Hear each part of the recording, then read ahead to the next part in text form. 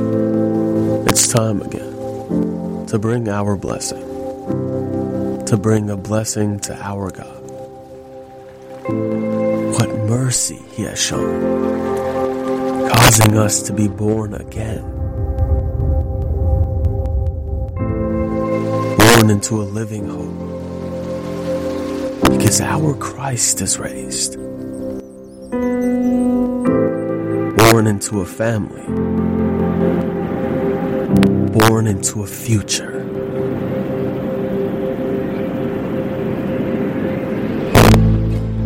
Treasure endless and unfading, held in heaven's hands, hands that guard our hearts, hearts that trust in God, convinced that He will save us, confident He will show Himself. We stand now rejoicing, even in the trial.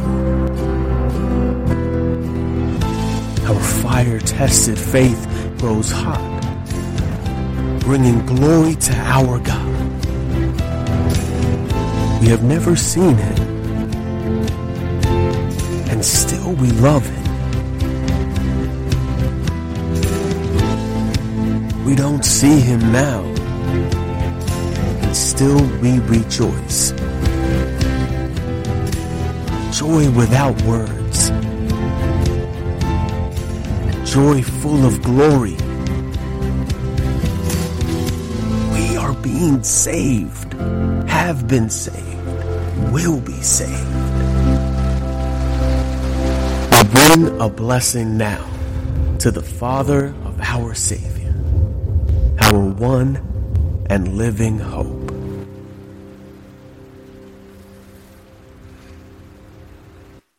One of life's blessings are grandparents. Thank you. I thought I would get that in first service, but it's not as emphatic as that. Thank you, Dan. One of my life's blessings is that until I was in my 30s, I had the majority of my grandparents still in my life. People who supported me, encouraged me, were faithful people for their kids first, and then second for their grandkids. And so that is a blessing that I recognize from God. But like many of you probably, my grandfather served in the military. And we would hear lots of stories from our grandparents, and some revolved around this. And I remember a couple times asking my grandfather about his time spent in the military, and specifically about his basic training, because I played high school sports, but the way I envision basic training is 10 to 100 times more challenging. And so it was always fascinating to hear about that. And so I remember one time asking him some questions and asking, did you have to get one of those haircuts? You know what I'm talking about? Or did you have any say in the matter? No, he got a haircut. And then I remember asking, well, what was the food like? Was it good? And if it wasn't that day, maybe did you have any choices in the matter? No, you ate what you had. And asked my grandpa, I'm not really a morning person, so could you get a different start time if that was the case? No, you got up when they told you to get up. And so you start to envision what this was like. And I remember one last question. I saw, always on the commercials, you always see them running, and said, I don't really like running, so could you do something different or watch,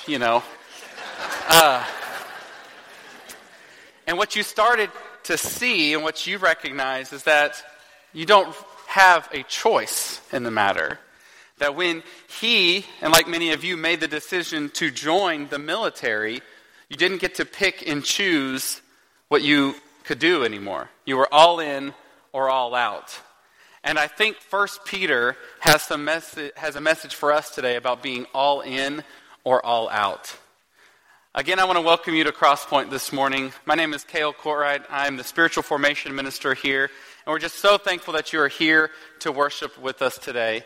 We are wrapping up a series called Home today. That's why we have this cool red door over here. And we've been thinking a lot about 1 Peter and the call to us as Christians that we know that this place is not our home.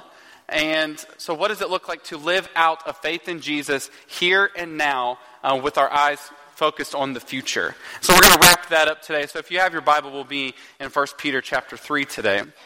If you are one of our guests, we do want to invite you back next week. Next week, Tim will start a new series called Rewrite. And, I don't know what you brought in here today. I don't know what baggage you carry with you. I don't know what your past looks like. I don't know what others may say about you or the stories you may even tell yourself. But I do know this, that we serve a God and have a Savior in Jesus Christ that can rewrite your story. And that Jesus Christ makes a difference in your life. And so we want to invite you back next week to hear about that. And I also wanted to just jump on to what Jason said earlier. We have this men's conference coming up. And guys, I see a bunch of you out here.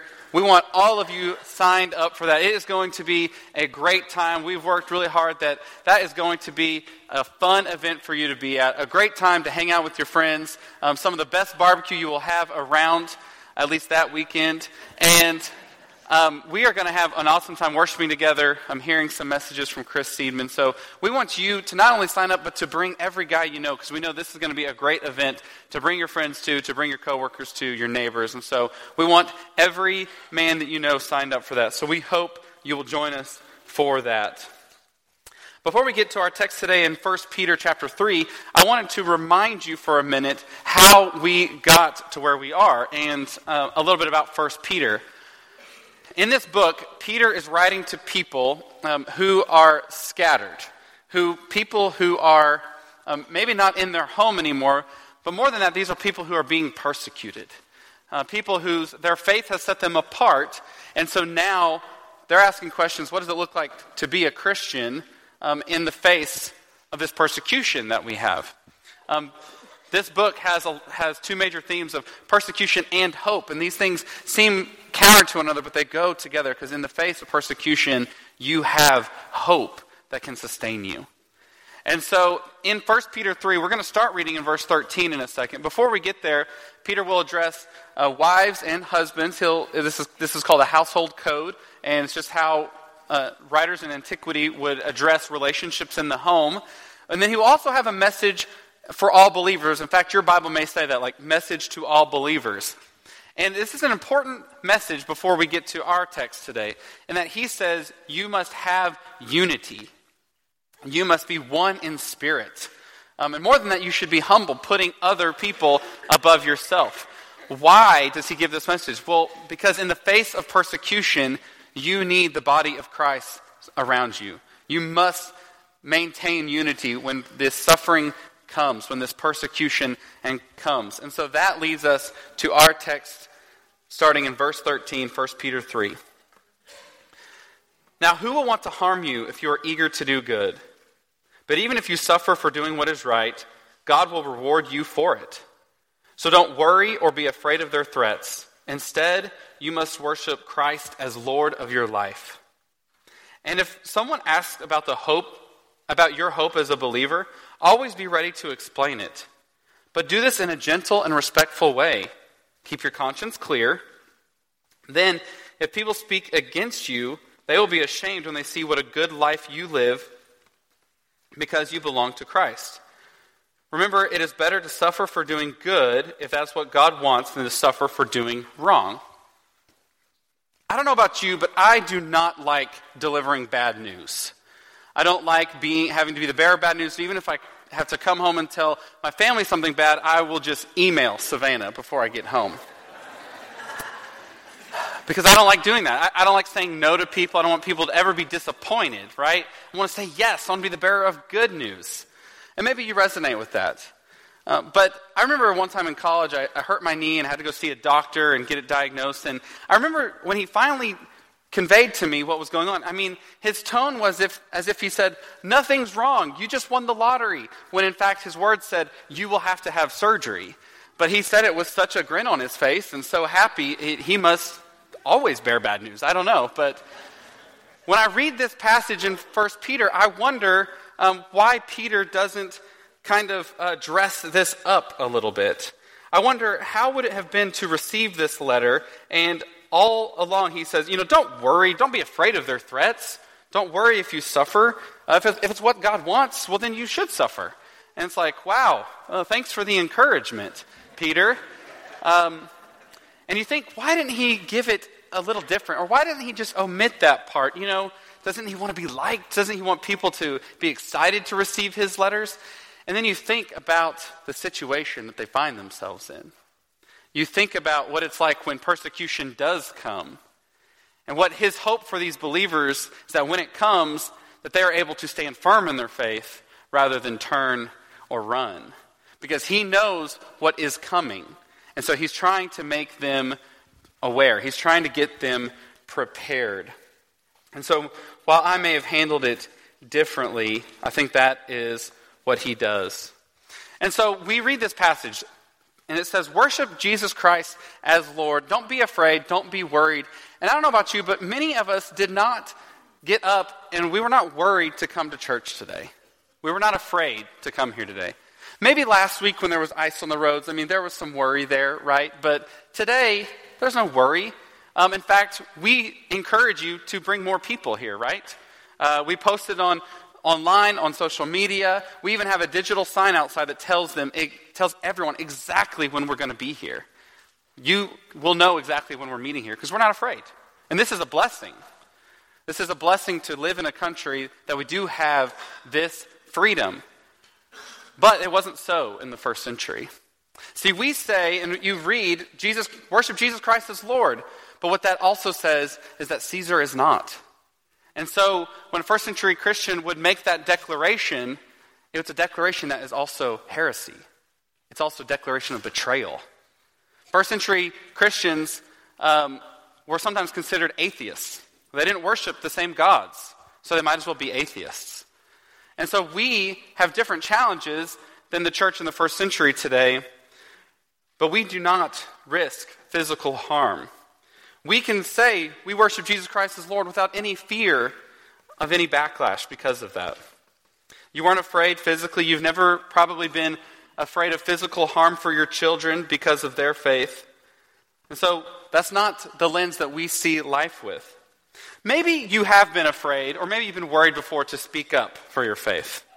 Maybe you've been worried about what will happen to your reputation if you do maintain a faith, and more specifically a faith that other people know about. What will happen if you don't go along with the crowd, if you don't go to the same parties, if you don't see the same movies, if you don't share the same opinions, tell or even laugh at the same jokes? What will people think if that is the life that we choose to live? So we don't worry about being imprisoned for our faith. We don't worry about anyone bringing actual harm upon us, but we do sometimes have had a worry about what people may think about us. And unfortunately, I think we actually have a bigger problem here in the 21st century. See, we have challenges to faith, just like they did in the first century. They may have chosen to switch with us, but we do have challenges today. We are so thankful to worship in a place and live in a country that provides freedom, but it can also have a downside to it. Because I'm afraid, and my fear is that many of us have constructed a life that we are void of any suffering. We've constructed a life, we've protected ourselves, that we want to have faith, but just to a certain point. If it calls to something greater, well, we don't really want that. See, just like my story about basic training, you may read the Gospels, you may look at the life of Jesus and be inspired, and then want to pick and choose. And what Jesus says is, for a life with me, you don't get to pick and choose. It's all or it's nothing. So I read the Gospels and I open it up and I say, I want all of your forgiveness, I want all of your grace, all of your mercy, all of your rich blessings, but you can keep the cross. I read the Gospels and I see who Jesus spent time with, and I said, you want me to go spend time with who? You want me to love my enemies? There's other people that are easy for me to love. But when we look at the life of Jesus, his call is to follow and take it all or take nothing. And it reminds me of a passage from Revelation. Revelation chapter 3, starting verse 14, says this. Write this letter to the angel of the church in Laodicea. This is the message from the one who is the Amen, the faithful and the true, the beginning of God's new creation. I know all the things you do, that you are neither hot nor cold. I wish that you were one or the other, but since you are like lukewarm water, neither hot nor cold, I will spit you out of my mouth. You say, I am rich, I have everything I want, I don't need a thing. And you don't realize that you are wretched and miserable and poor and blind and naked. So I advise you to buy gold from me, gold that has been purified by fire, then you will be rich. Also buy white garments from me, so you will not be shamed by your nakedness, and ointment for your eyes, so you will be able to see. I correct and discipline everyone I love. So be diligent and turn from your indifference. So here in Revelation, John is in the middle of his letter, his section of the letter to the 7 churches. And this is to the one at Laodicea. And now the Roman Empire was ahead of their time and really good about dispersing water through their system of aqueducts. But Laodicea was in a place that by the time water got to them, the water that might have been hot or might have been cold is now lukewarm. And so when John writes this letter to them in his Revelation, they know exactly what he's talking about. That water that isn't hot or cold, that we have to endure, you're saying I'm like that.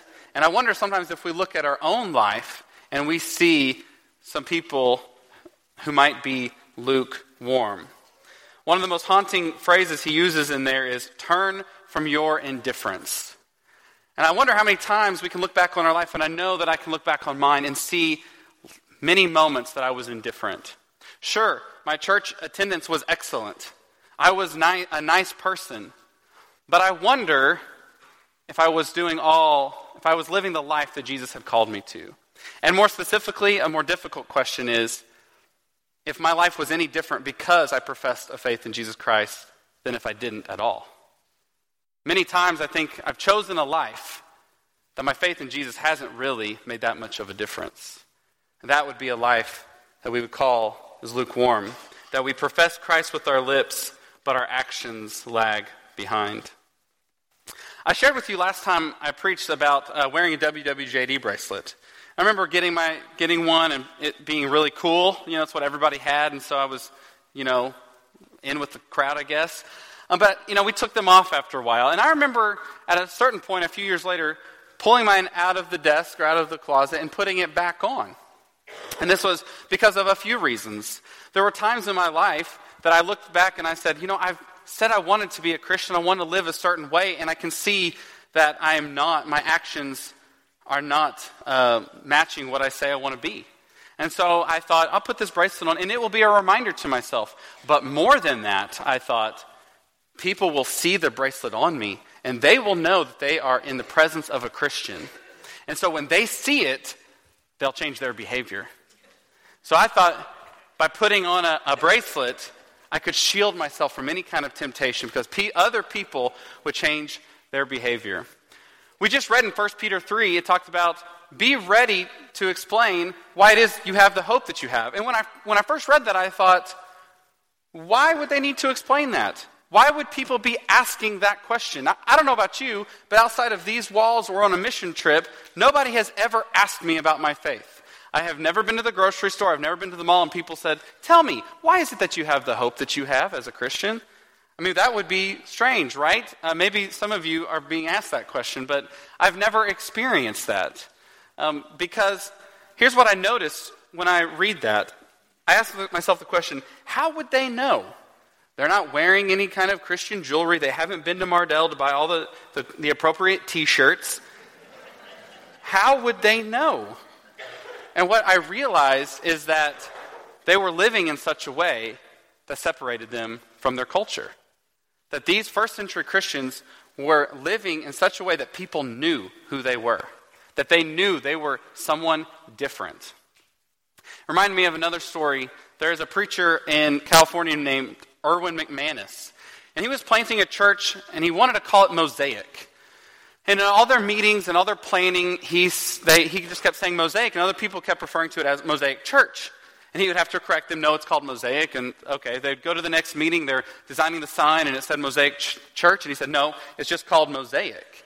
And finally, someone stopped him and said, hey, why do you keep just calling it Mosaic? What about the church part? And he said, if they don't know we're a church without looking at the sign, then we've done something wrong. They should know who we are without being told who we are. And I think about that story. I think about my own experience with a bracelet, and I wonder, am I living like that? Am I living in such a way that people can see the hope and the faith that I have? Again, my concern is that we have found a way that protects us from any and all suffering. And by that I mean suffering due to the faith that we have. Yes, we are all going to endure other kinds of suffering, sickness, job loss, losing a loved one. That's not the suffering that Peter's addressing here. He's talking about the suffering you have because of your faith. And I think it's because we've not been willing to give over our whole hearts to Jesus. We can say the right things, we can show up at church at the right time, but if our heart isn't fully His, if our heart hasn't been given over to Him, then we're just like that church in Laodicea. We're lukewarm. And that's not the people that we want to be.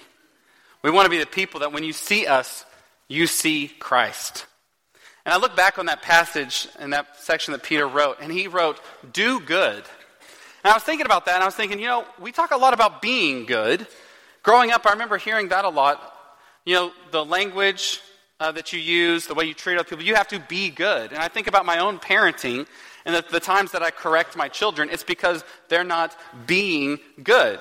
And don't misunderstand me, that is a good thing. We want people who are being good, but that's not doing good. That's different. The second thing I think is that we talk a lot about knowing good, right? Knowing what's right and what's wrong. We study the word for this, and we should. Again, don't misunderstand me. But again, that's not doing good. I realized what these Christians were doing, what they were embarking on, was a life that was a life of action in faith. They were doing good. That's different than being good. You can be good without doing good. But what Peter's call to us here is to be the kind of people who put our faith into action. I think we struggle with this for a couple of reasons. As I said, as 21st century Christians, we have some challenges. Maybe not like in the first century, but we have our own challenges. For one, we really like being comfortable. In fact, I will tell you, one of my favorite places in all the world is my recliner. At the end of a long day or even a short day, I just want to be in the recliner because it's comfortable. We keep our houses and our homes at the right temperature. If you buy a new car now, not only can you have seat warmers, you can have seat coolers because we don't want to be uncomfortable. This is not a Christian thing. This is a 21st century Western American thing. We all want to be comfortable. But I wonder if a life in Christ, if a faith in Him calls us out of our comfort and to embrace a different way, to embrace suffering that may come our way because of our faith. And we do this without fear or without worry. But for us, it may require that we go and look for that.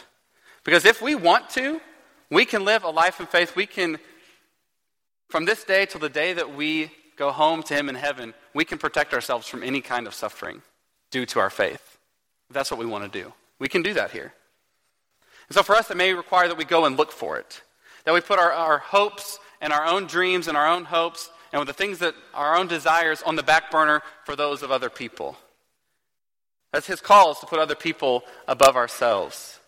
And so it may mean that instead of going on the trip that you want or that big purchase that you want to make, you reevaluate that in light of the faith that you have.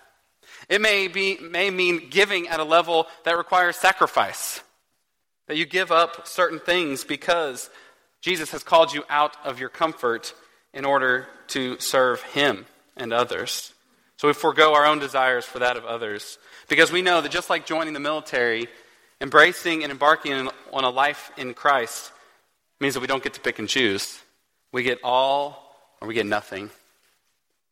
And I think the second reason we do this is because we love. Because it is the way of Jesus. Earlier we read 1 Peter 3:17, and verse 18 says this: Christ suffered for our sins once for all time. He never sinned, but he died for sinners to bring you safely home to God. And so we live this way because it is the way of Christ. All over the New Testament it talks about carrying your cross. The way of Christ is not an upward trajectory for us. It is a downward trajectory right to the cross. That is the life that we are called to live.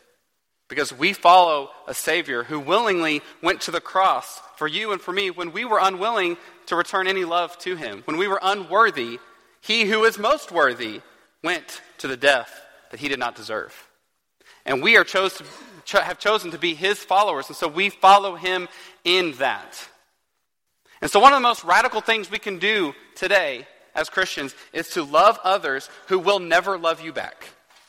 To love others who don't look like you, who don't believe like you, and who may even hate you. But that is the call of Christ, is that we love people anyways. It's so easy to love people who love you back. It's so easy to spend time on people who will give time back to you. But the call of Christ is to give yourself and to give your very life for other people. And so that is the life that we choose. Because we have professed Jesus Christ is Lord. And so our actions follow it. Because we know that we are going to give our whole life, our whole heart over to him. We are all in. We're not going to pick and choose. This is the call for us today. I'll invite the praise team back up as we close. From this day till the day that you go home, I don't know what stands between you and that day. But I do know this. Our home is not here. Our Lord and Savior has gone ahead of us and has secured a place with him forever. And we put our hope and our faith and our trust in that fact. And so the way of Jesus is not something that we're afraid of, because we know that the way of Jesus is a life with him for eternity. And so that is the life that we choose to embrace. That we give our whole life over to him because he has done it for us. And that is our call today, is to go out professing the name of Jesus, and our actions follow as people who are changed and loved by him. Our shepherds and their wives will be around the room, ready to receive you in prayer. If you have never chosen to give your life over to Jesus, there will be challenges, but it will be the best decision you can ever make. And we want to walk with you in that process. Come while we stand and sing.